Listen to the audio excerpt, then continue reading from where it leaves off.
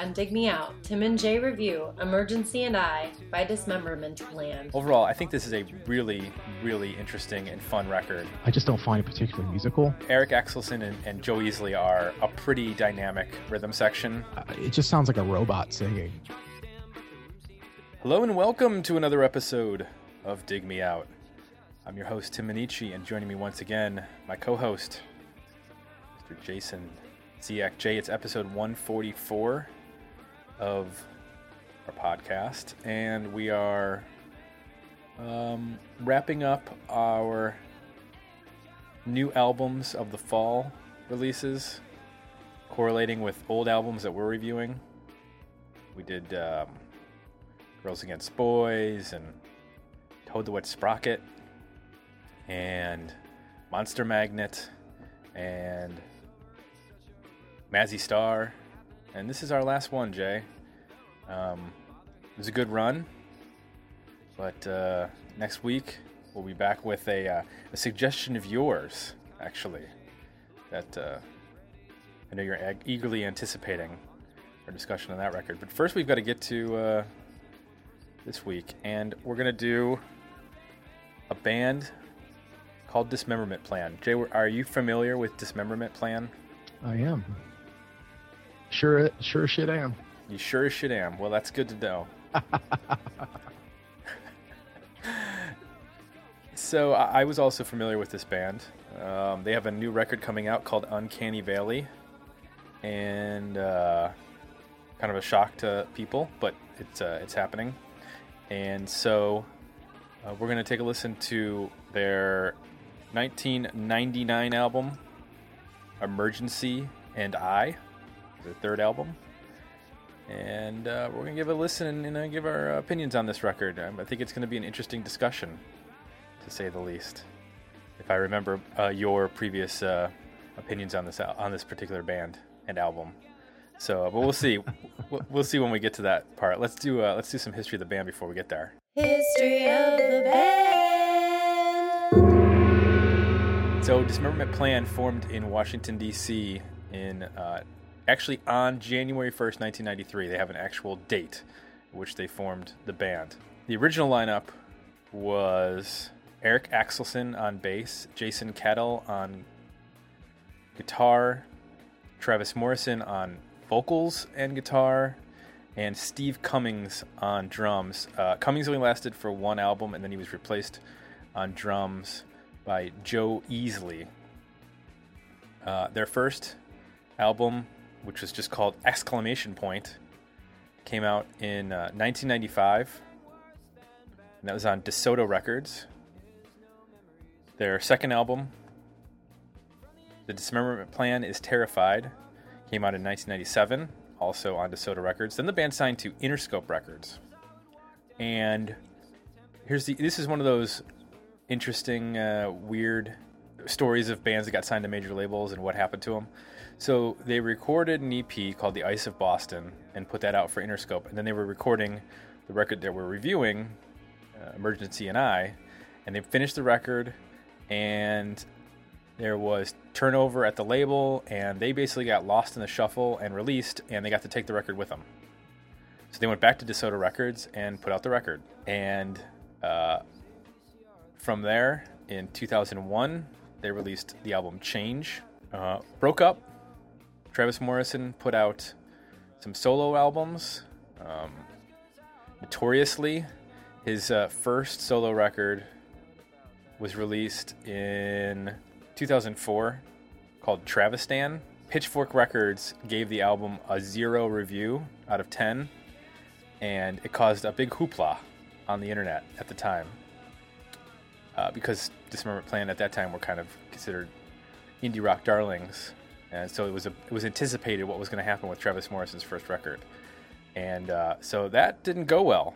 Travis Morrison then formed the Travis Morrison's Hellfighters, and he released an additional album, All Y'all, in 2007, and then a single in 2012.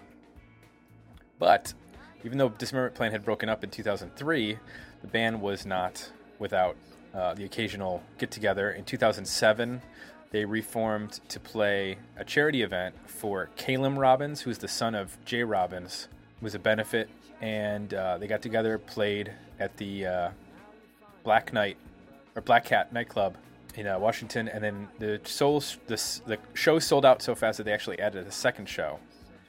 But at that point, they did not indicate they were actually getting back together permanently. In 2010, the 10th anniversary of...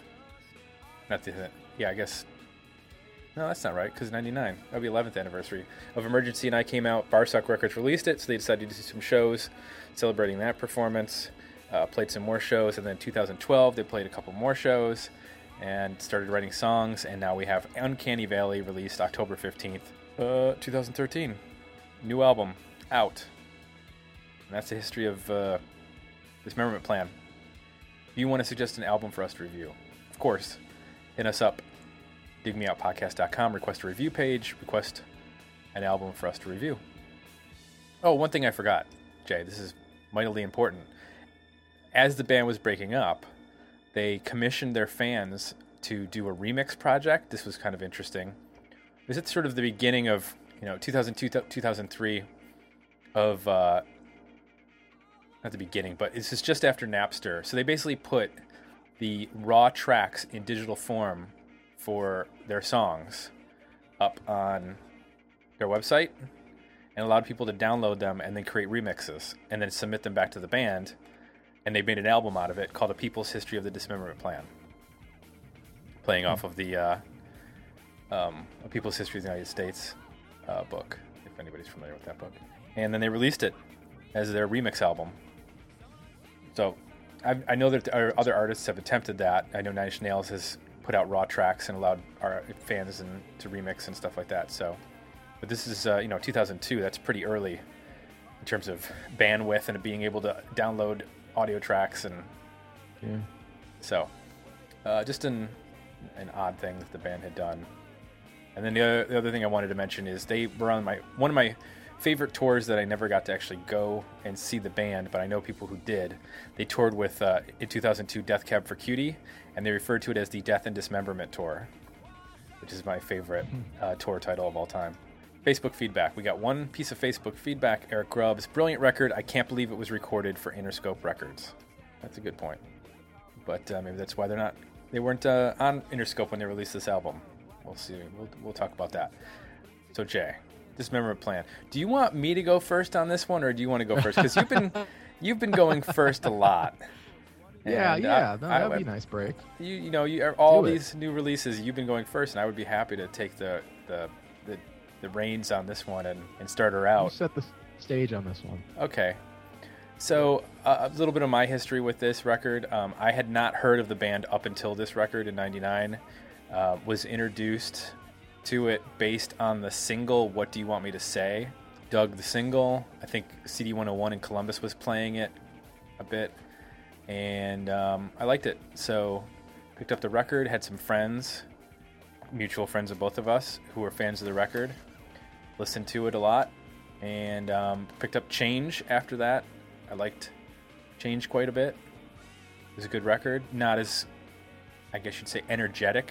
It was a little bit more subdued than this record. And then I went back and listened to the early records, which I honestly don't care for very much. I don't think the songwriting is up to par with what's going on this record or in Change.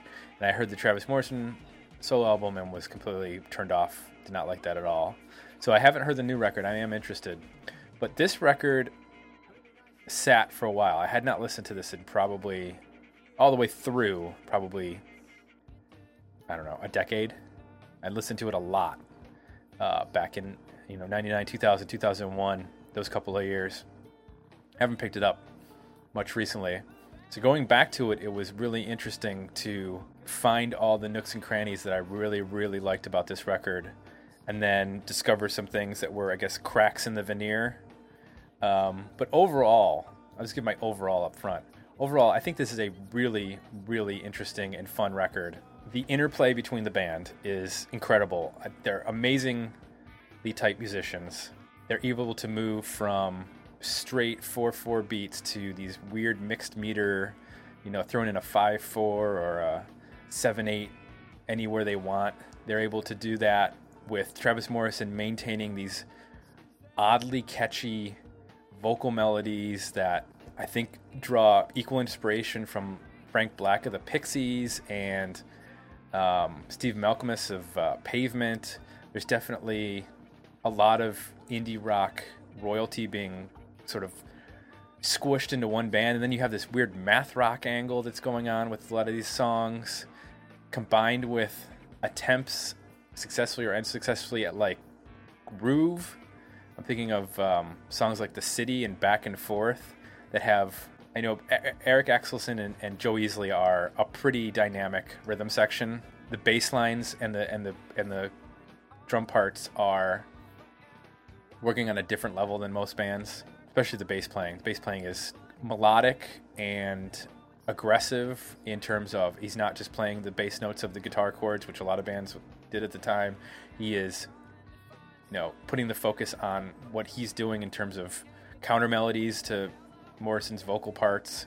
It's a really fascinating record. The misses for me are the slower songs when, like the Jitters, I don't particularly care for that record, but when they are in that like mid-tempo-ish groove of like Memory Machine and I mentioned What Do You Want Me to Say, I really like that song. I think his lyrics are funny without being jokey.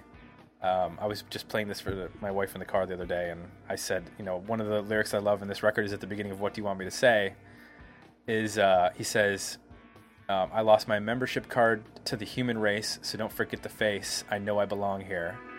I lost my membership card to the human race, so don't forget the face, 'cause I know that I do belong here. Go down the checklist, let's see if feelings are good. Dishonesty is bad, and keeping inside is worse still. You want a problem? Well, I guess we got one now, but really don't know how. The season's over every goddamn hill. What do you want me to say? What do you want me to do? To let you know that I do mean it. What do you want me to say? What do you want me to do? To let you know that I do mean it. What do you want me to say? Yeah,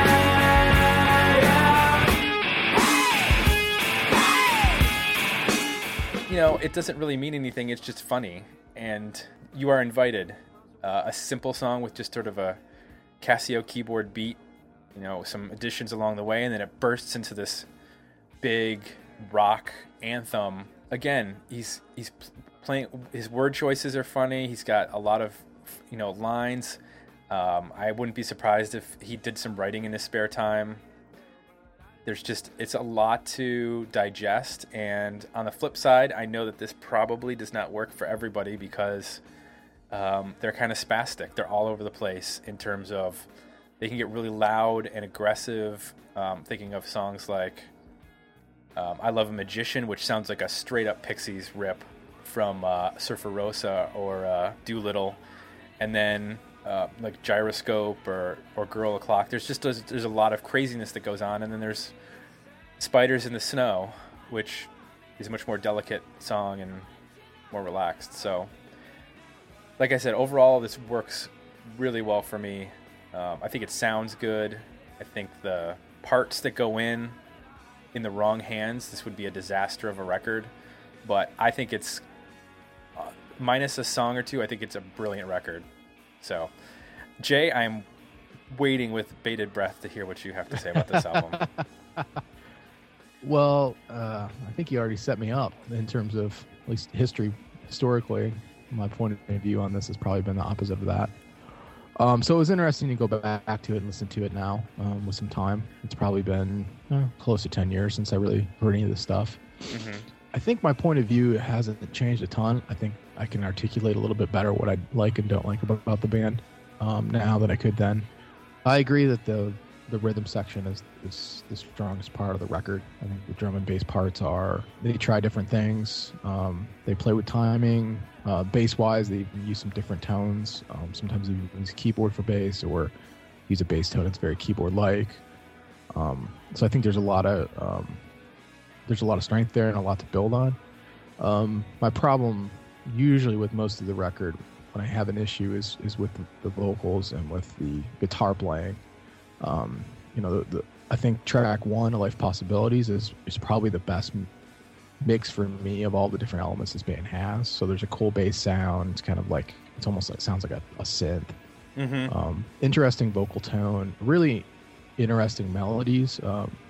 They go in different places you don't expect, but not so far that it kind of becomes non-musical, I guess, for lack of a better term. The use of guitars in that song are really tasteful. He's really restrained. He kind of sits back and he doesn't play sometimes, and then he comes in with really nice melodic parts and accents, and he uses a clean tone a lot, which is really cool.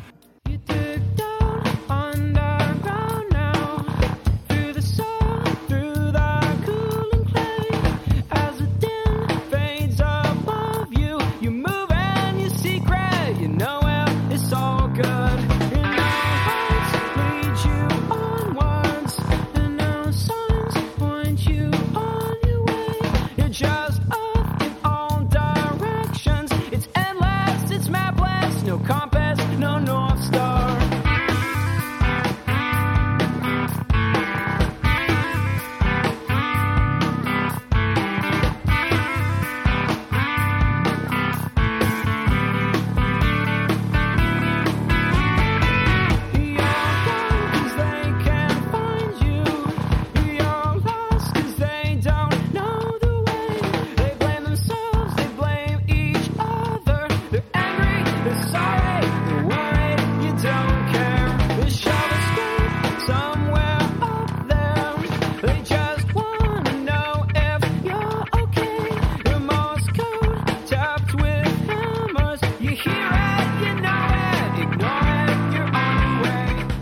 And then there's a cool dynamic that they go into this different bridge. It's a little bit quieter, and then they come out of that into a bigger ending. So there's all the elements that I think this band has. They kind of all put it in that first song. I would say the closest they get to that again is maybe Gyroscope, in terms of all those elements coming together in a different way. My problem is that I like Memory Machine. It introduces the keyboard, which is cool. It has a little bit of the progressive stuff going on in it, both melodically and from a rhythm standpoint. There's some weird, like, tonal guitar things, like using octave effects and stuff. But so it starts to open the door, as you progress through the record of what they're capable of. I think when you get the track 3 is when, for me, one of the elements of the band that's kind of annoying kicks in. So, the verse of that song, you've got this annoying guitar part that's just playing the same thing over and over again, which it's the kind of thing where when you first hear it, it's cool, but after about a minute of it, you start to get really annoyed. And then vocally, he does this thing. I mean, I guess it's unique in terms of the melody he uses, but I just don't find it particularly musical. I mean, there's a couple times on this record, 2 or 3 times, where he uses melodies for the whole verse that you frankly could sing anything. They don't rhyme. They don't really have any, I don't know. They're just like, insert any word you want. So maybe lyrically there's some stuff going on there. I'll leave that to you to talk about what you kind of did, but it just sounds like a robot singing. And it's saved by the chorus, obviously, in that song, which is a great chorus.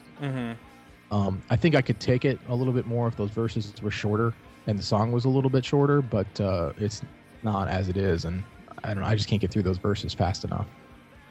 And then the record enters this area where they start to really explore different things. Spider in the Snow, vocally, I think he sounds sometimes, it feels like I'm listening to a Paul Simon, like, Graceland record or something. Like, kind of the spoken pitter-patter beat poet thing. There's, like, jazz bass lines thrown in, spoken vocal styles. The jitters, they get really slow.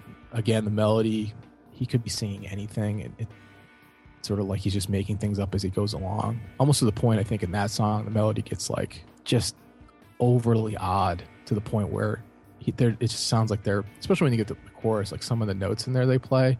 It reminded me a little bit of, like, Shudder to Think, but Shudder to Think, I don't know. There was just something about the way that they did it seemed a little bit crazy, but very much in control of what they were doing and why. And I don't know that when they try to do that, it just sounds like them trying too hard. You know, I love a magician. That sounds like, to me, that sounds like a song where they were like, well, we play with a lot of DC punk bands. We need to write a song so that we can play gigs with them. I'm not quite sure whether that song fits in. Well, like I said, I think that's Pixies.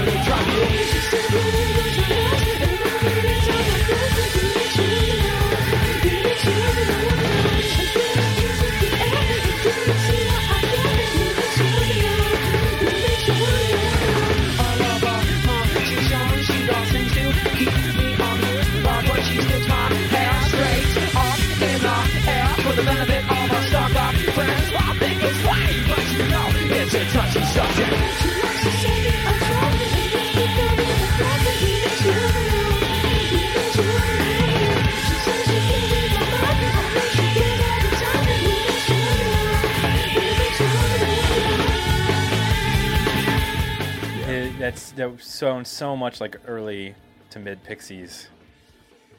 That's where I think they're coming from with that record, with that song. You Were Invited is a lot like What You Want Me to Say in terms of, again, the verse is like, oh boy, we can't get through this fast enough. And then the chorus is great. That song came on, you mentioned talking to your wife about this record, that song came on in the car and it was on for like 10 seconds and Courtney was like, this is the worst song I've ever heard.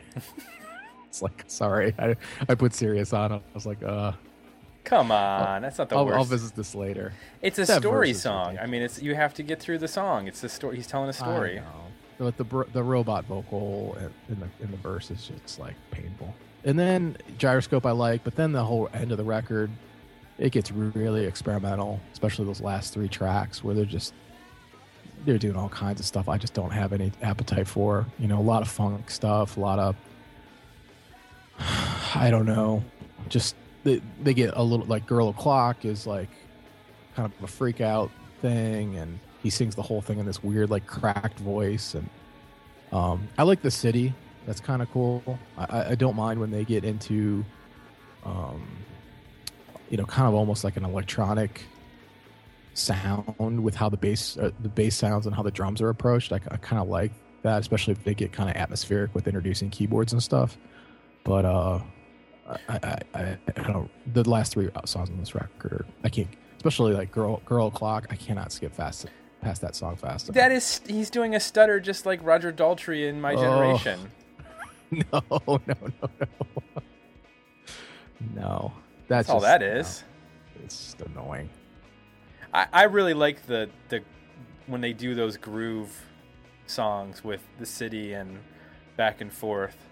I imagine, I never got to see them live, but I imagine those are great live songs to, nod your head to or do whatever you want to do with whatever people do with their bodies when a song comes on. It's nice to move rhythmically with.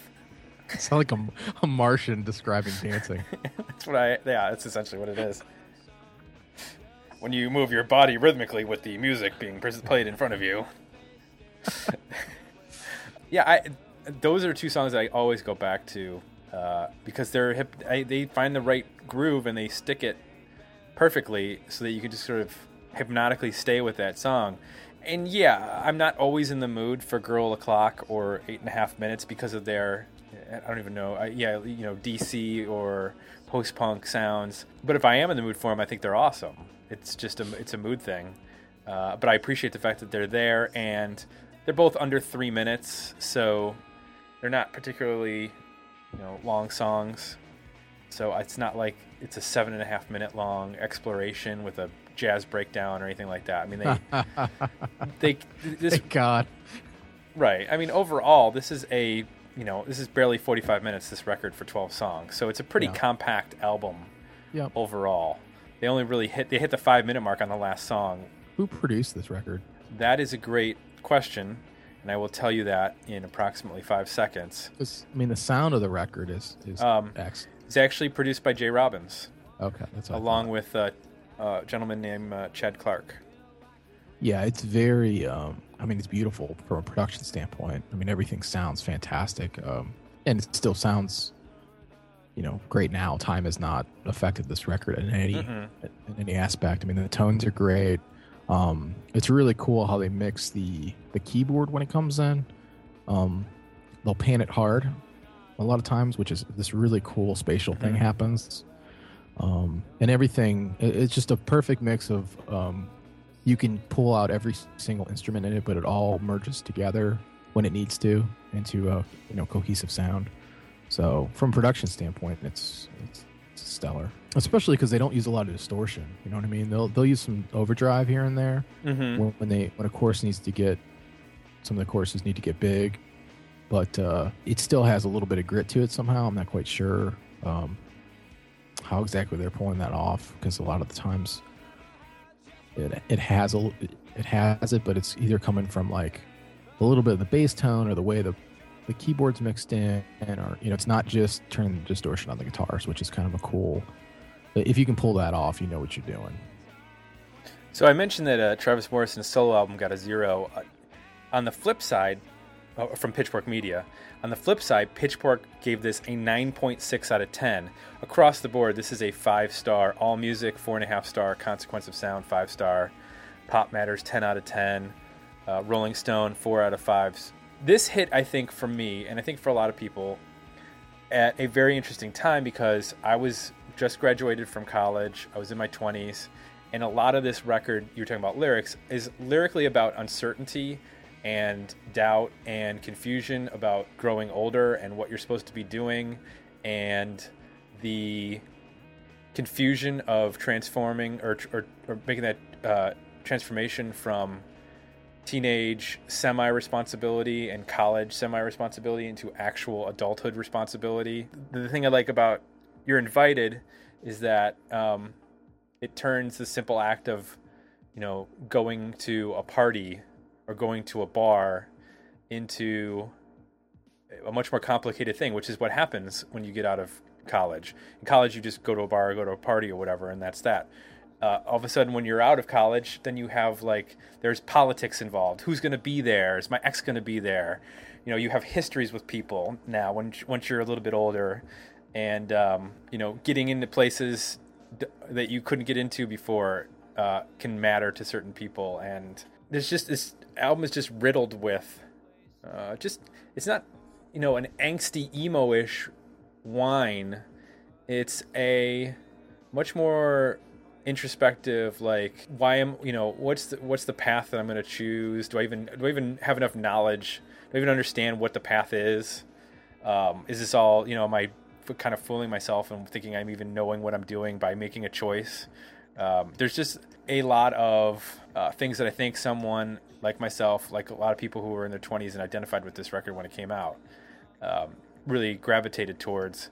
And I'm in my late 30s now, so going back and listening to it, it definitely, makes you think back to that time. And it's, wouldn't necessarily connect maybe the same way, but yeah, I think that lyrically, I'll say, taking it as you described it, it's a little bit, I guess one of my coworkers would call that navel gazing. Mm-hmm. It's just sort of like being deep and introspective and overly considered about a bunch of things that at the end of the day mean nothing. It's just like, life's about making decisions and moving forward. And, it seems like it's a lot of sitting around and considering, overly considering things and being self-critical and just I don't know, tedious and boring at some point. But I get it. I get it, that time period that I obviously connected with a lot of people, and I'm not contesting a lot of the reviews. I think at the time it came out, and even now, it's a unique sounding band. Yes, there's some comparisons you could throw in there, and I think you brought up a lot of good ones. But for the most part, there's not a whole lot of bands that you could put them alongside where they're, which you could make a 1-to-1 comparison, Oh, for okay. them with.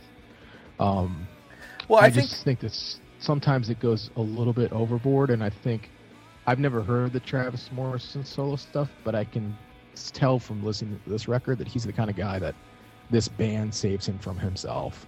Like, the strength of this rhythm section and musicianship, and probably them pushing back on his overindulgent tendencies to do weird things. Probably his solo record is probably full of that. It would be like if Michael Stipe did a solo record, Right. It'd be insufferable. It'd just be like, oh my God, Peter Buck, please show up and get this guy, like, headed in equal some of this out, kind of thing. Right. And I think that there are plenty of bands that you can draw comparisons to. I mentioned as influences Pixies and Pavement. I think there's some Jawbox influence into this, some Gang of Four with regards to the lyrical explorations, I guess you'd say. Bands like Talking Heads or XTC, they remind me of.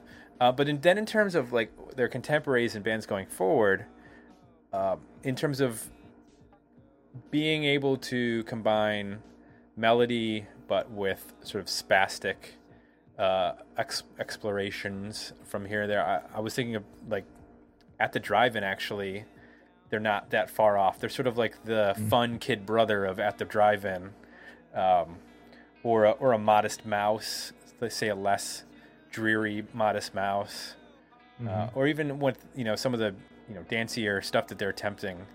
Bands like they reminded me of bands like The Rapture, who were around in the early to mid 2000s, and then at times even like Ted Leo, or there's some aspects to them, less so on this record than on the next record, Change, which I mentioned it's a bit more mature, it's a bit more settled. There's not as much spastic freaking out. Sounds funny when you put it that way. Yeah, well, that definitely happened with, you mentioned like Girl Clock, 8.5 minutes. I Love a Musician, Gyroscope. Those are aggressive, loud songs that are more in like the vein of like, I don't know, Trail of Dead or something like that. Whereas the next record, they sort of embrace maturity, I would say. And I think that's what this record ultimately sounds like. It sounds like a band that is exploring what they can do and pushing the limits, and then they reined it in on the next record. And while it's a fine record, it doesn't give me that energy that this record does. It doesn't show me that like we can do anything we put our minds to and kind of pull it off, or at least that's my opinion of it. And that's that. Interesting, because you mentioned Shudder to Think. I hadn't thought about them, but there is a definite like Shudder to Think sound going on with a lot of this. I don't hear, when you mentioned DC bands, I don't hear the Fugazi as much, or I guess Shiner was on DeSoto, but they're not really a DC band because they're from Kansas City. Yeah. I don't really hear a Shiner sound. Shiner to me is much more of a muscular, failure type of band, not really playing in the same sandbox as Dismemberment Plan is. No, it was more of like, there's a couple songs in here where it's like, we need to do something that's loud and fast and more in your face so that we can, play with bands that are more like that. I don't know if it's necessarily that they felt like they needed to, or just like, hey, I'm doing this and it sounds cool, let's build off of that. Yeah, I'm totally projecting, but it comes off to me like potentially like that's kind of what they were. We know being in a band, you do that sometimes. Right. Not honestly, consciously like, hey, let's write a song like so and so, but you get inspired by certain things and you end up sort of doing stuff that fits the types of bands that you see all the time and play with all the time. In knowing what I know about their two previous records, to me it sounds like the louder and more, I guess you'd say, experimental stuff was probably what they started the record with, and then with like maybe older songs, and then as they were growing and getting more adventurous, they were probably doing the more groove oriented, the more slower, the more pop stuff, because they'd come from more of a punk background. I did want to mention that. So this was recorded in Water Music Studios in Hoboken, New Jersey. Chad Clark, who was the co-producer of this record along with Jay Robbins, had quite a bit of influence. Originally, What Do You Want Me to Say was going to have turntable scratchings on it. Oh, boy. And Chad Clark said no. He also wanted to kick off. He did not want You Are Invited to be on the record. And the band overturned his, or not, just didn't listen to him. Obviously, they make the final decision. So he had some different opinions on, he was going to put real strings on Spider in the Snow, and Travis Morrison said, no, let's just use a keyboard. Yeah. Huh. So, turntable scratching. What in the world? Well, I can understand that, because when they get to that loud part after the chorus, where the band's like sort of crashing all together and he's like yelping, yeah, I could hear where they would throw that in.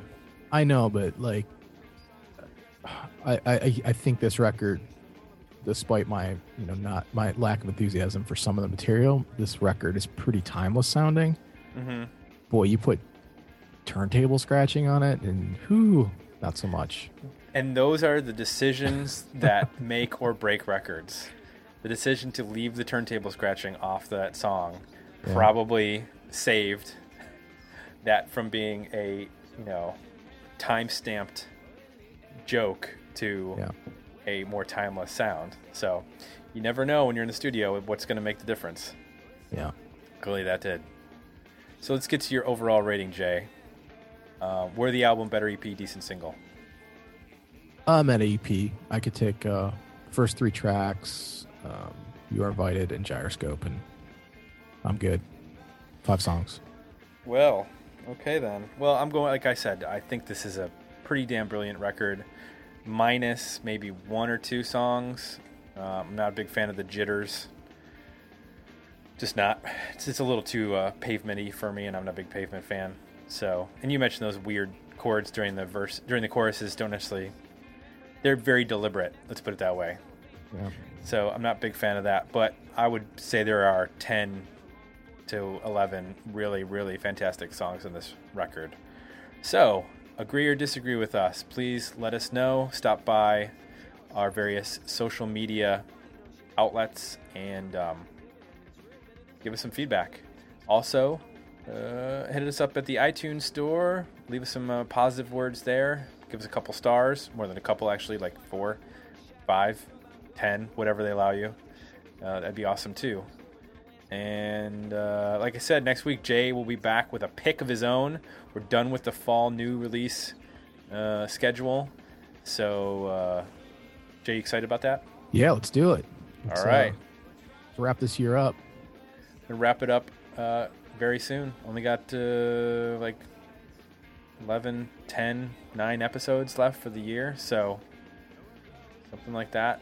And you can still get your picks in. So if you want to make a pick, digmeoutpodcast.com. That's where you hit our request review page. And for Jay, I'm Tim.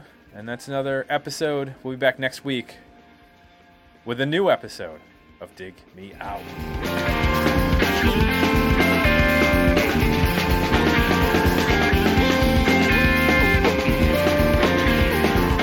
Join the conversation about this episode at digmeoutpodcast.com, where you can find links to our Facebook page and Twitter feed, as well as links to our request a review and merchandise pages. And no space, and no schedule, and no place. And they pass right through us without a trace. And sometimes I need to drift to my car.